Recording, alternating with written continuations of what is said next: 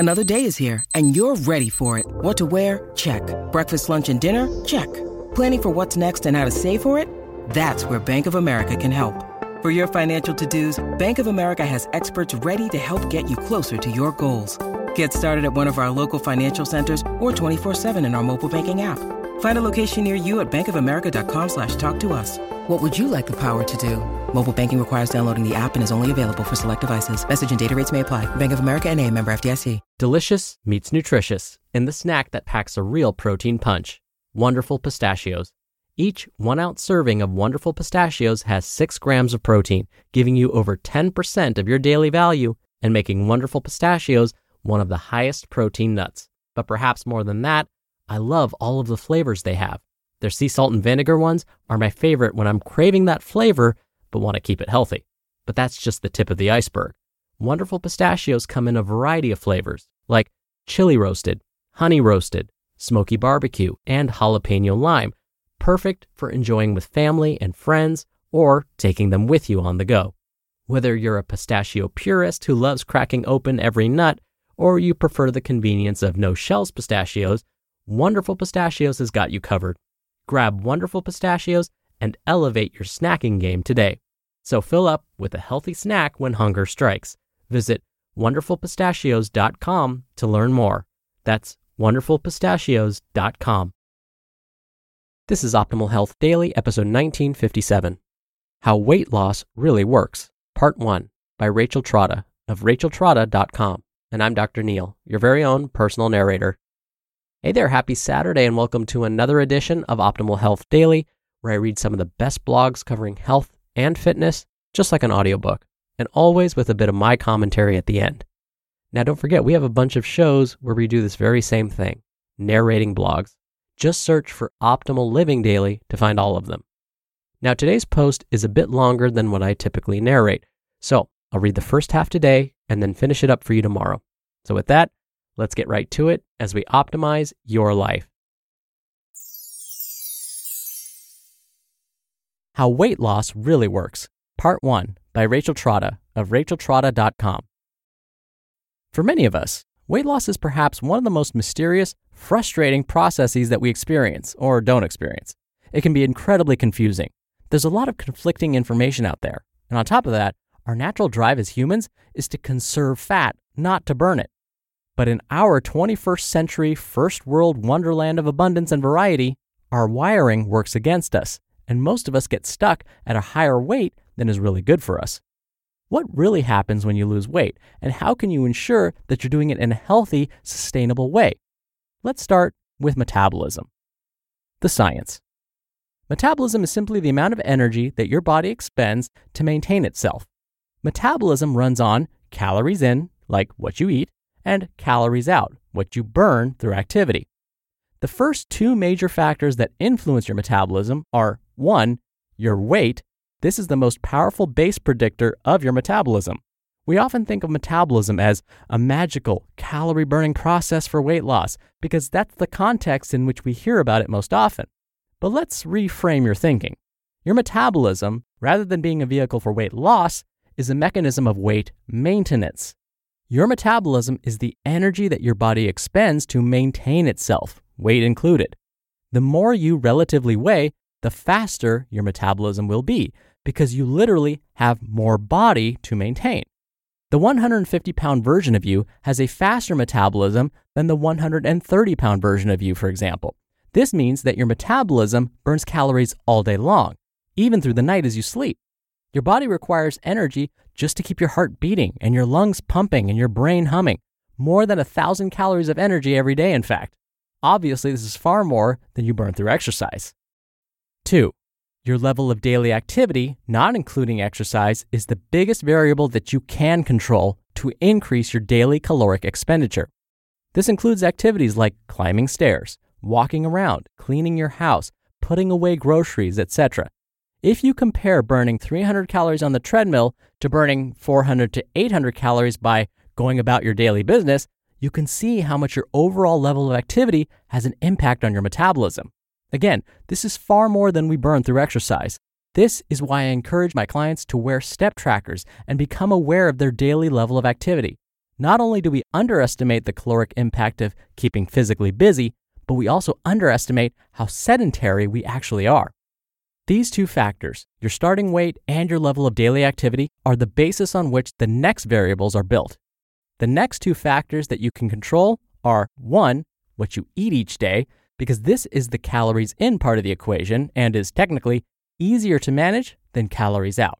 For example, if one donut is 300 calories and a run burns 300 calories, you can see how skipping the donut is far easier than running 3 miles. But is it really easy? More on that later. It is essential for weight maintenance or weight loss that your daily caloric intake is equal to or less than your daily caloric output. This is why people often say that a six-pack is made in the kitchen. Mastering good nutrition habits returns rich dividends for a long-term, healthy weight, six-pack or not, because anytime you are in a caloric deficit, your body will deplete the energy storage in your fat cells to use for fuel. This results in weight loss. And 2, how you exercise is the most overt calories out part of the equation, and it's the one that gets the most attention, and for most people, the most significant financial investment. While I don't want you to forget that your daily activity like walking around, climbing stairs, and putting away groceries cumulatively burns more calories than exercise, formal exercise, especially through strength training, in the right dosage is also vitally important because of non-caloric benefits like improved hormone balance, happier moods, the promotion of muscle development, increased strength, pain reduction, and a generally better quality of life, just to name a few. Also, a consistent exercise habit may not burn the calories needed to elicit weight loss, but a lot of research shows that the same consistent exercise habit helps with weight maintenance once you've lost weight. To sum up, our metabolic balance, and thus weight loss, is controlled by our weight, which results in our resting metabolic rate, our daily level of activity, how much we eat, and how much and how we exercise. If you only take those 4 factors into account, weight loss should be simple. That's the hard science. That's the way it should work. Now, enter the human brain and human behavior. Let's talk about why what should work doesn't always work, and for some people, never seems to work. Equilibrium. Technically, weight loss is a calories in, calories out endeavor. It should work that way at least. If you simply reduce your eating by about 300 to 500 calories per day for a month and wear a step tracker to make sure you are getting in about 10,000 steps a day, you should lose weight steadily. However, I'm sure many people reading this have had the opposite experience. Sometimes it seems that the harder you work to lose weight, the harder it is to budge. The more you focus on eating healthfully, the more tempting off-limits foods seem. The more you exercise, the hungrier you get, and the more you eat. Then the moment you fall off the wagon, you're off for good. This is where I want to return to the idea of metabolism as a vehicle for weight maintenance, not weight loss. Your body is happiest when it is in equilibrium.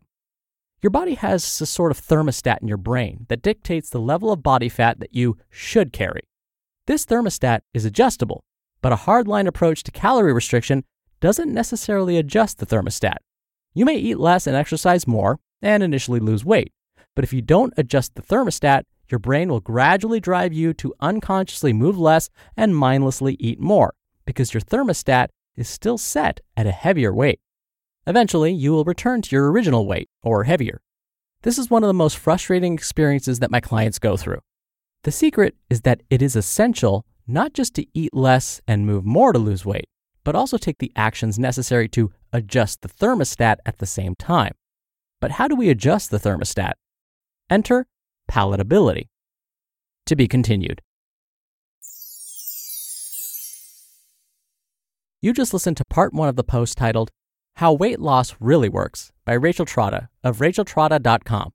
We're driven by the search for better, but when it comes to hiring, the best way to search for a candidate isn't to search at all. Don't search, match with Indeed.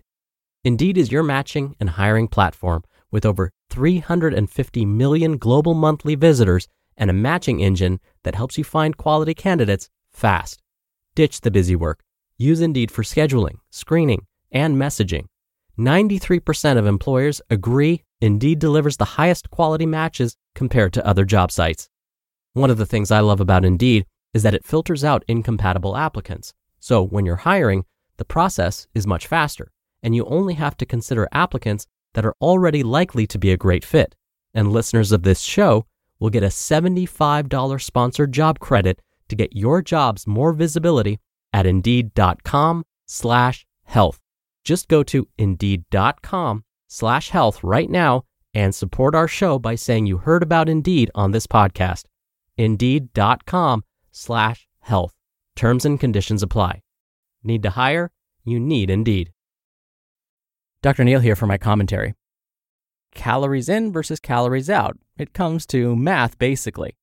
But as Rachel so perfectly explained, the equation is not so simple. Our behavior, the human in us, our human behaviors get in the way. We are not just robots that can quickly tune down how much we eat and amp up how much we exercise. We have feelings, we have cravings. Eating and drinking, these are social activities that we enjoy. And so it's not so easy to say, well, just consume fewer calories and exercise more and boom, weight loss. There's so much more to that. And we're going to talk about some of those other aspects on tomorrow's show. So I'm going to stop talking for today. Thank you for listening. Thank you for being a subscriber of the show. Have a wonderful rest of your day, and I'll see you back here tomorrow where we'll finish up this post and where your optimal life awaits.